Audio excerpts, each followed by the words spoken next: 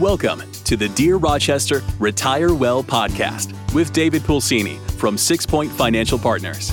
In this podcast, find your path towards a brighter financial future with David as your guide as he helps individuals, educators, and healthcare professionals explore ways they can build wealth while minimizing risk using a multifaceted, comprehensive approach to personal finance.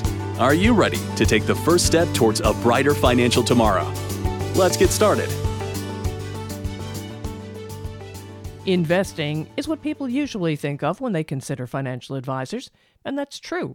Advisors do help with the investing of their clients' accounts and make sure those investments match the client's goals.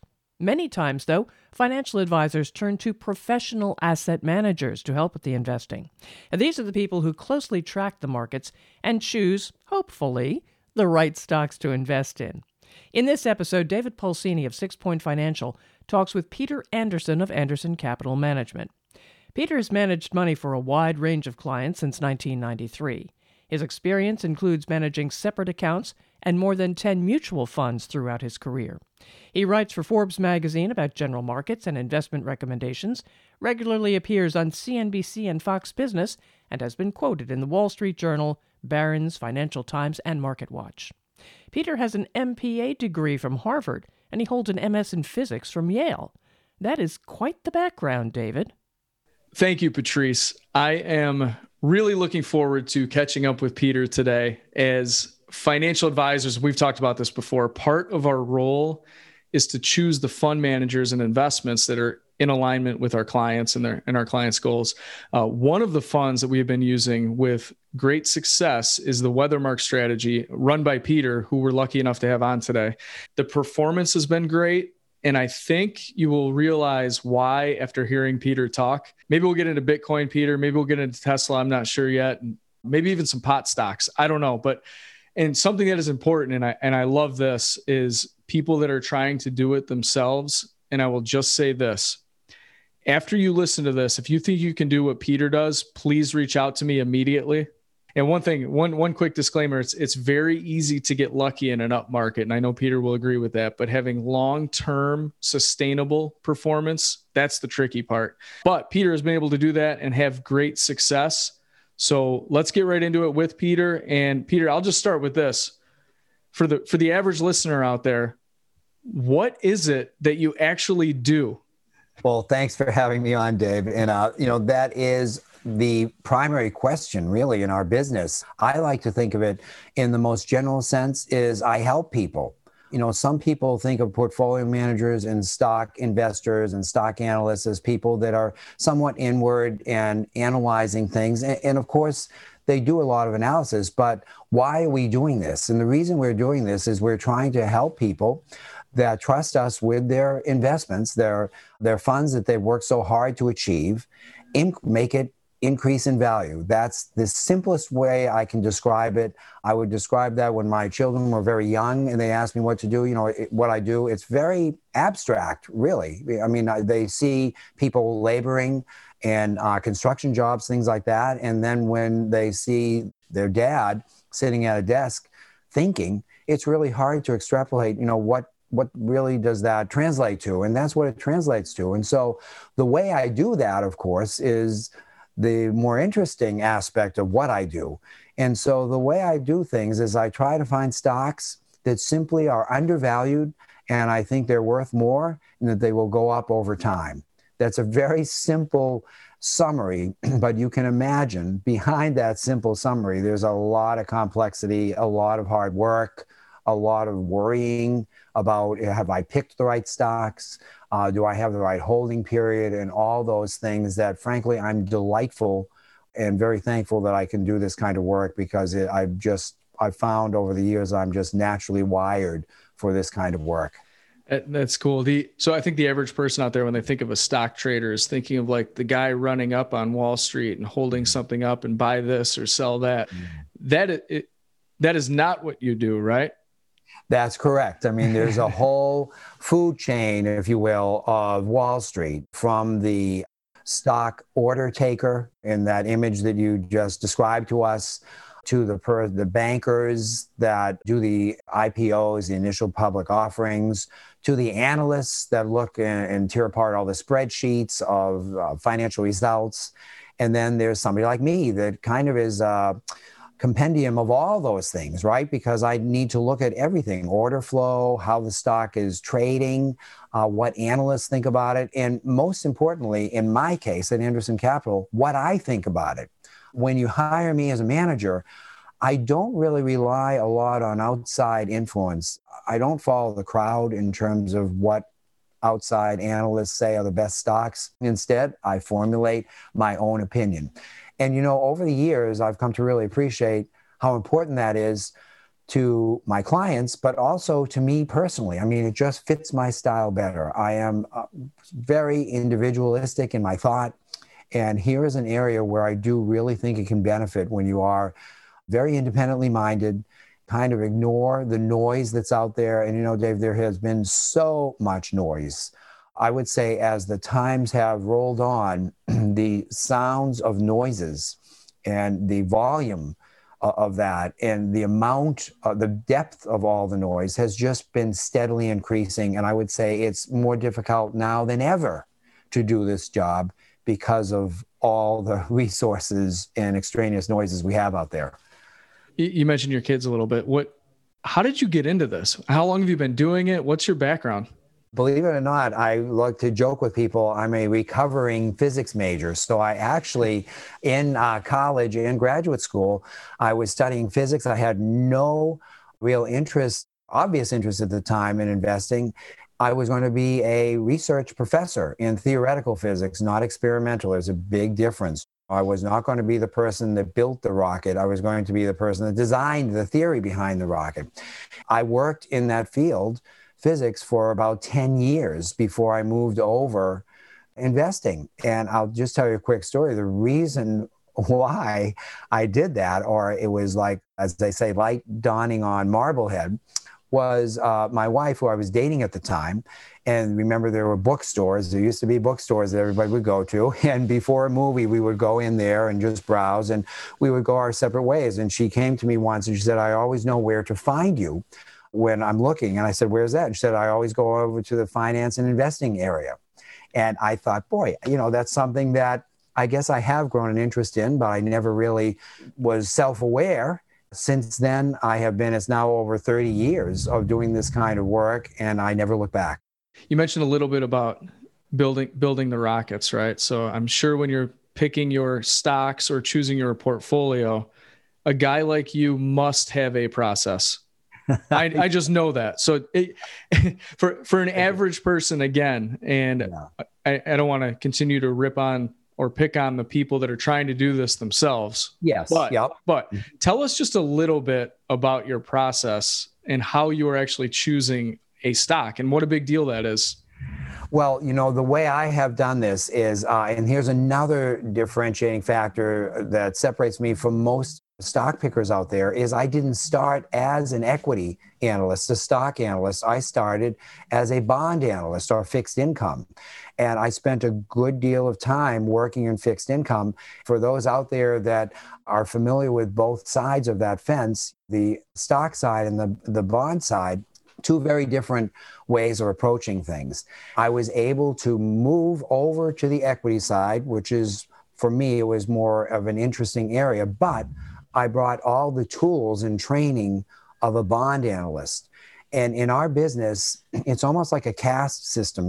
If you start out, let's use a medical analogy. If you start out as an anesthesiologist, right, and halfway through your career, you say, you know what, I don't want to do this anymore. I want to be a neurologist. People would laugh at you and say, well, you've spent all your time in one medical practice. Well, that's the equivalent of what I was able to achieve. I hopped over that fence from the bond world to the equity world. Accentuate that for you, because nobody out there looks at stocks from the lens of a bond analyst. And I have discovered over years that that is a better way to find undervalued stocks.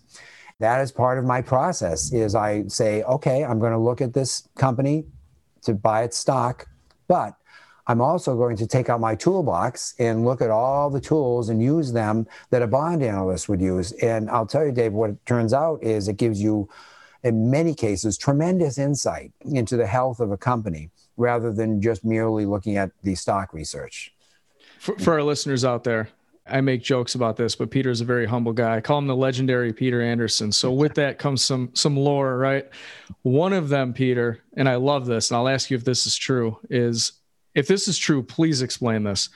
Before you bought a stock, you might know where this is headed. Is it true that you actually studied ophthalmology to potentially maybe buy one stock? That is very typical of me. Yes. I mean, when I go into something, I knew it. I go in all the way, Dave. I mean, because first off, I think of this, I have a great obligation and responsibility when I buy stocks, not for myself, but for others, right? And I always want to make sure that I'm doing the absolute right thing. In my business, there's a lot of people out there that I would say are disingenuous about their processes, and I'm not that way. And it probably is because I was trained in physics, which is what? The pursuit of real truth. You can't fudge anything in physics like you can in other subjects, and most sciences you can't.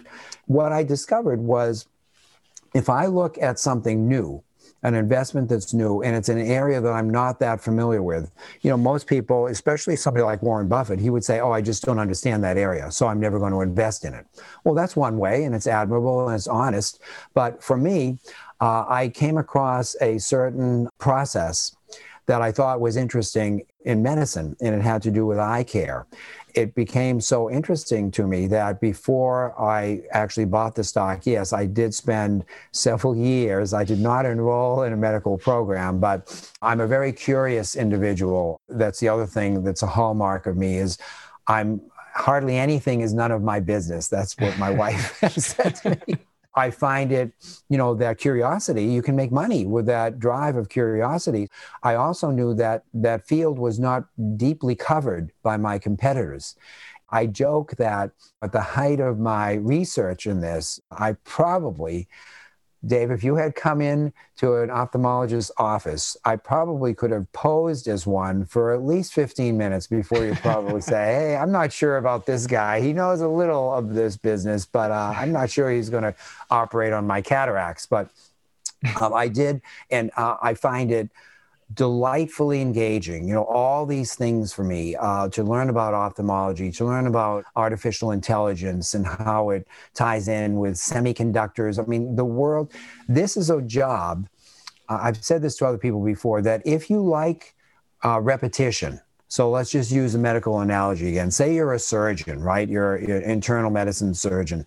You always do the same procedures, and that's great. I mean, if I would go to a doctor for something, I would want to say, how many have you done of this? But my business is not like that at all. I mean, my business is every day is almost something new. So the analogy is, if you're a doctor, it would be like, okay, I'm going to perform appendectomy.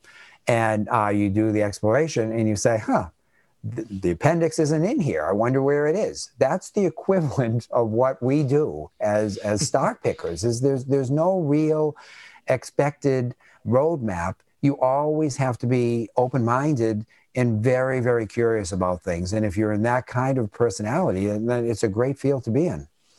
That's great. So after studying ophthalmology for years, did you buy the stock?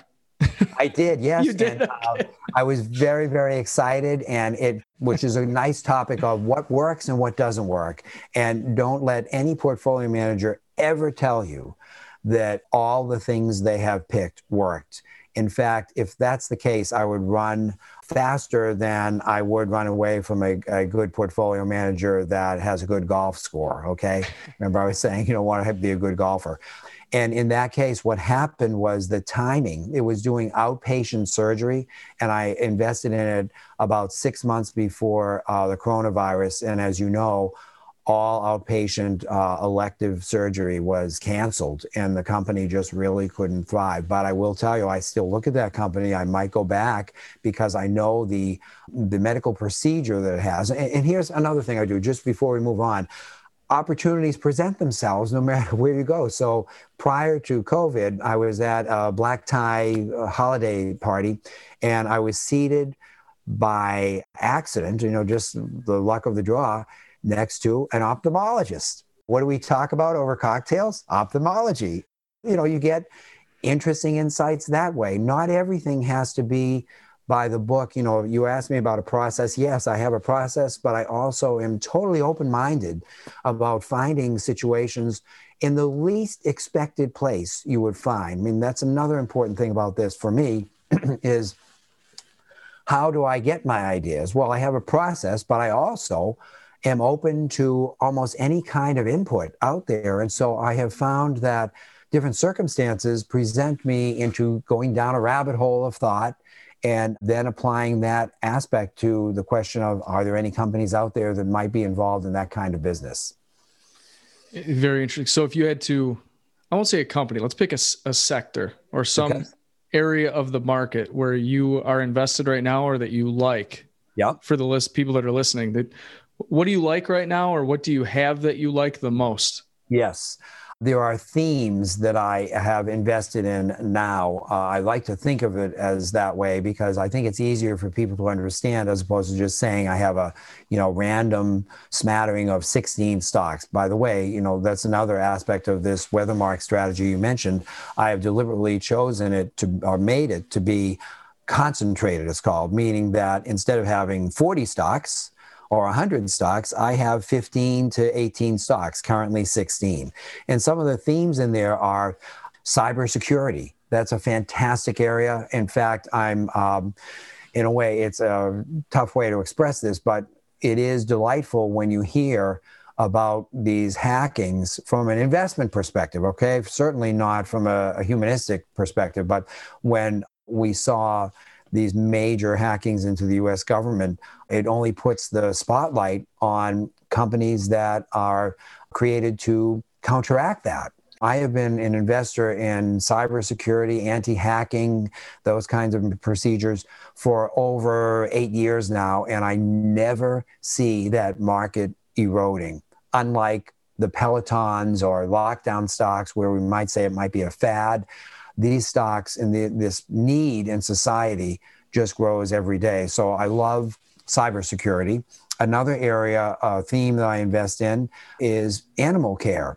Animal care in the U.S. is almost out of control now in terms of how much we do care for our pets. I personally, on a personal note, we have 2 cats and they're treated better than myself as a family member. And I don't think I'm alone with that. I think most people— You're not. Yeah, most people that do have pets will say that. There is a huge need for things like pharmaceuticals. So I invest in a company that makes the pharmaceuticals. There's also a huge growing awareness of having pet insurance, and only 1% of the pets out there are covered by insurance. So can you imagine? And so I've invested in a company that has that 1% market share. And lastly, we like to feed our pets maybe even better than we eat ourselves. So I have a company that also has high-end pet food, refrigerated pet food that you would find in your supermarket.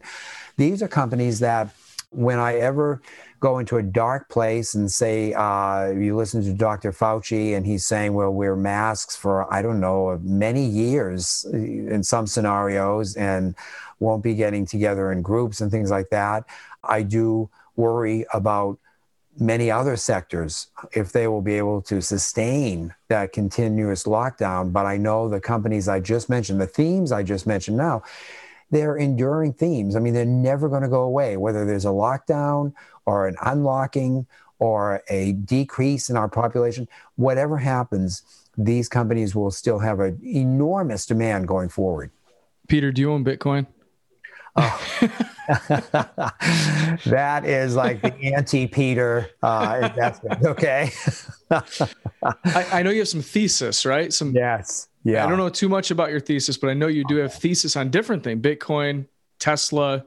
Yes. I'll go back to the pot stocks because I said that before. Yes. Yeah. Right. Go ahead. Bitcoin. It has been, now remember, I feel, and I'm trying to say this modestly, I feel infinitely qualified to opine on Bitcoin because I was a mathematical physics major. Okay. I did a lot of advanced mathematics, and that actually helped me. Remember, I was just talking about cybersecurity. That has a lot to do about encryption, and encryption is extremely mathematical.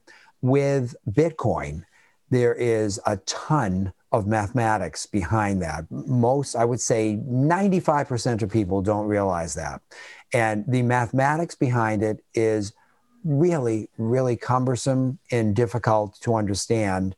I pose this question to most people. How could we have a currency that only 5% of a population at best really understands how it works? Will it be able to buy you the proverbial cheeseburger? And will the person on the street that might be asking for donations with a tin can or tin cup, where are you going to put the Bitcoin? So I say that a little bit tongue-in-cheek and certainly respectful of people that are in that economic strata. But the point is, currency has to be understood by everybody, the richest and the poorest. And Bitcoin will never get that way.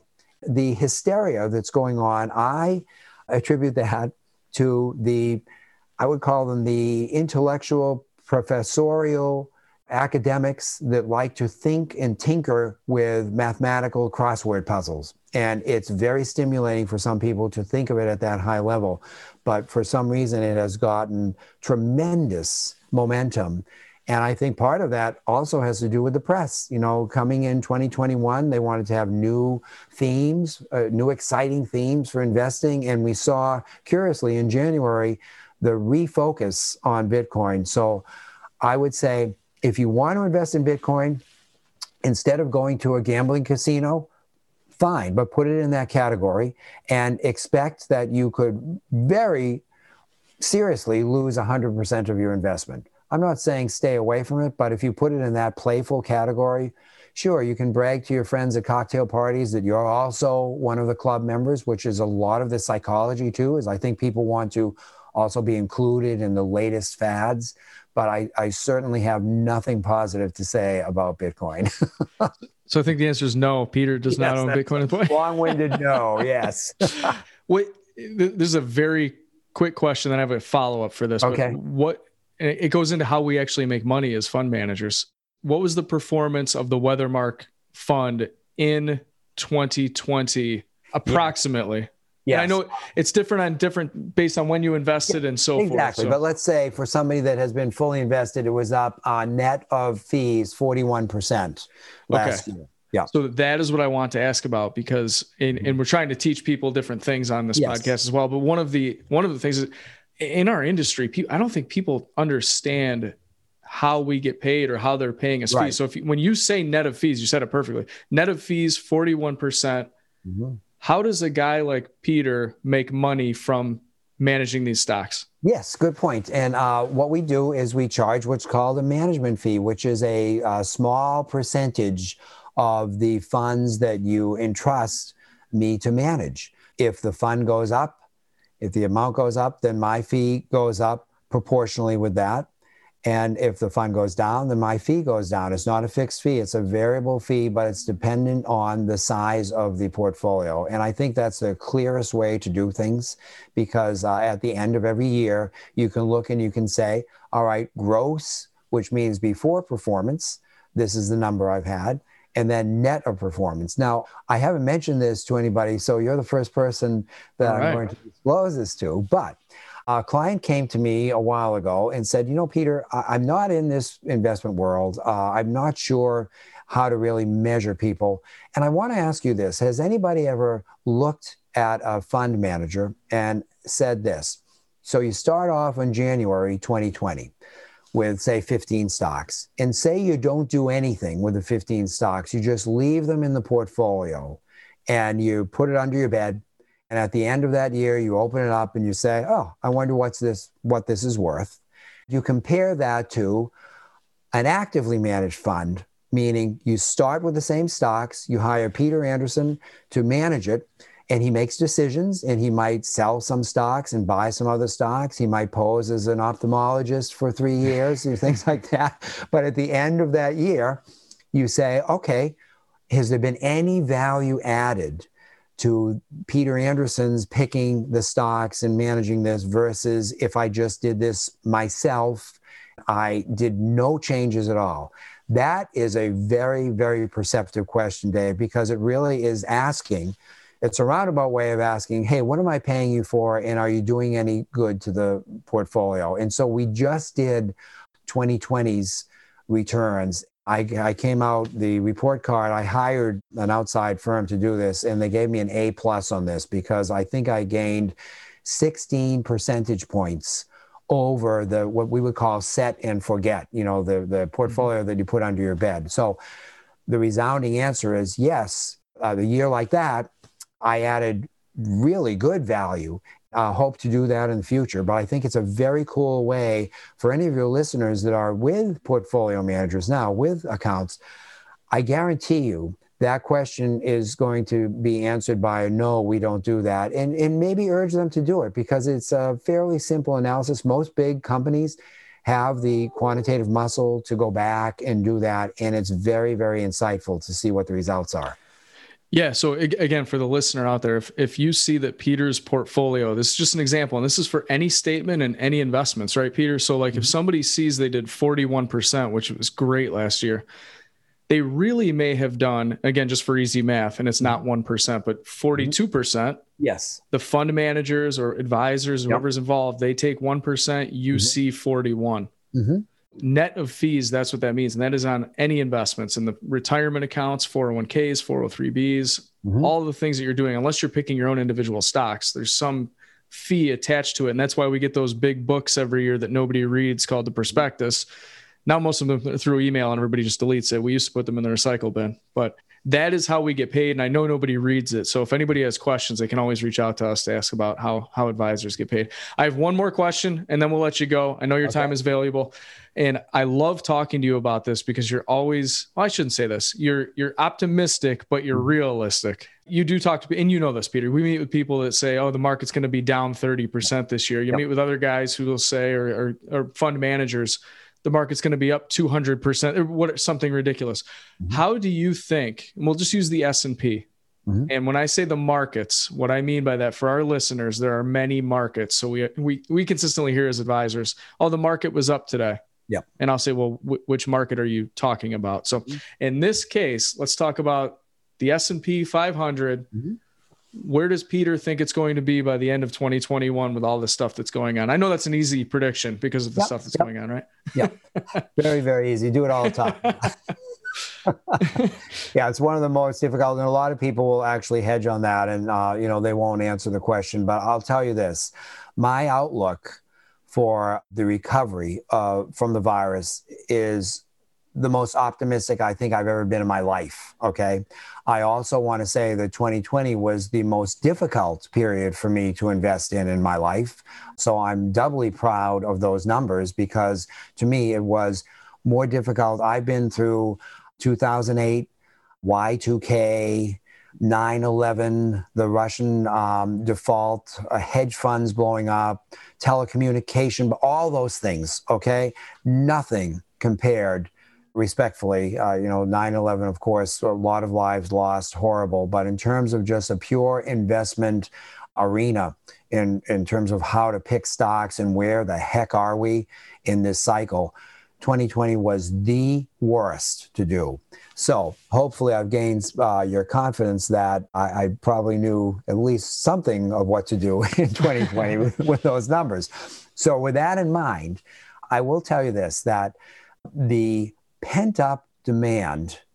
Remember, when the virus hit, there was kind of an undertone anyway of fantastic economic growth. So I think that's still there. It's just in hibernation because of the virus. And unlike a light switch, there's just going to be a toggle light switch that's just going to be thrown on. This is more like a dimmer switch. And because of the rollout of the vaccines. And of course, look, it wasn't perfect and it isn't perfect, but we're going to get there. And when we get there, even the thought of finally getting there, in spite of Dr. Fauci's dark recommendations or saying these are possible scenarios, human nature is such, and American human nature is such that we're totally resilient. And like myself, I think optimistic, natural optimists. I also want to add that my mentor once said to me, you know what makes a good portfolio manager, Peter, is you have to be two things. You have to be a risk taker and you have to be an optimist. And you need those two in balance. And of course, you have to have some, IQ of some level to do this. But, given those things, I'm not a mindless optimist, but I look at the numbers. I look at the pent-up demand of travel, of people naturally wanting to socialize, that we've been in this lockdown period. So all that stuff, and this is more of a psychological component of the answer, Dave, all that stuff is going to be a positive, super positive contributor.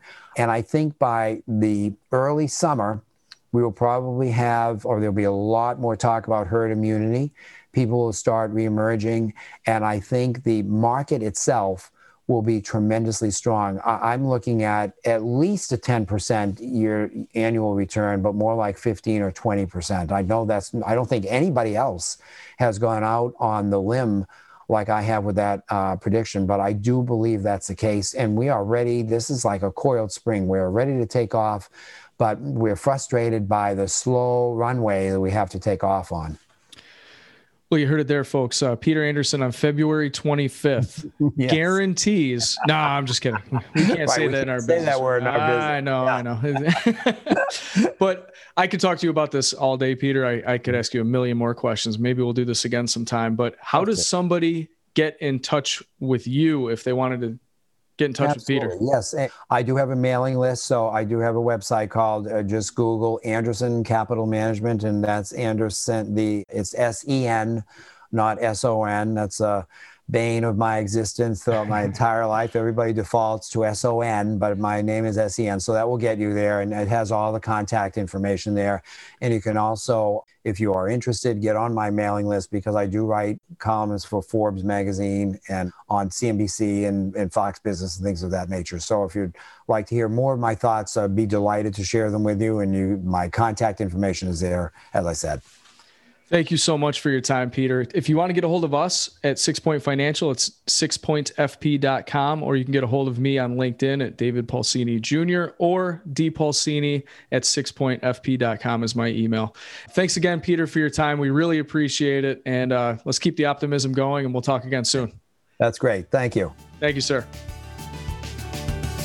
Thank you for listening to the Dear Rochester Retire Well podcast.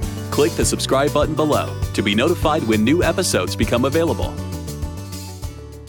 The information covered and posted represents the views and opinions of the guest and does not necessarily represent the views or opinions of 6 Point Financial Partners. The content has been made available for informational and educational purposes only. The content is not intended to be a substitute for professional investing advice. Always seek the advice of your financial advisor or other qualified financial service provider with any questions you may have regarding your investment planning. Content here is for illustrative and educational purposes only. It is not legal, tax, or individualized financial advice, nor is it a recommendation to buy, sell, or hold any specific security or engage in any specific trading strategy. Results will vary. Past performance is no indication of future results or success. Market conditions change continuously. This commentary reflects the personal opinions, viewpoints, and analysis of 6 Point Financial Partners. It does not necessarily represent those of RFG Advisory, Private Client Services, their clients, or their employees. This commentary should not be regarded as a description of advisory services provided by 6 Point Financial Partners or RFG Advisory, or performance returns of any client. The views reflected in the commentary are subject to change at any time without notice. Securities offered by registered representatives of Private Client Services, member FINRA SIPC. Advisory services offered by investment advisory representatives of RFG Advisory, a registered investment advisor. Private Client Services, 6 Point Financial Partners, and RFG Advisory are unaffiliated entities. Advisory services are only offered to clients or prospective clients where RFG Advisory and its representatives are properly licensed or exempt from licensure. No advisory services may be rendered by RFG Advisory unless a client agreement is in place.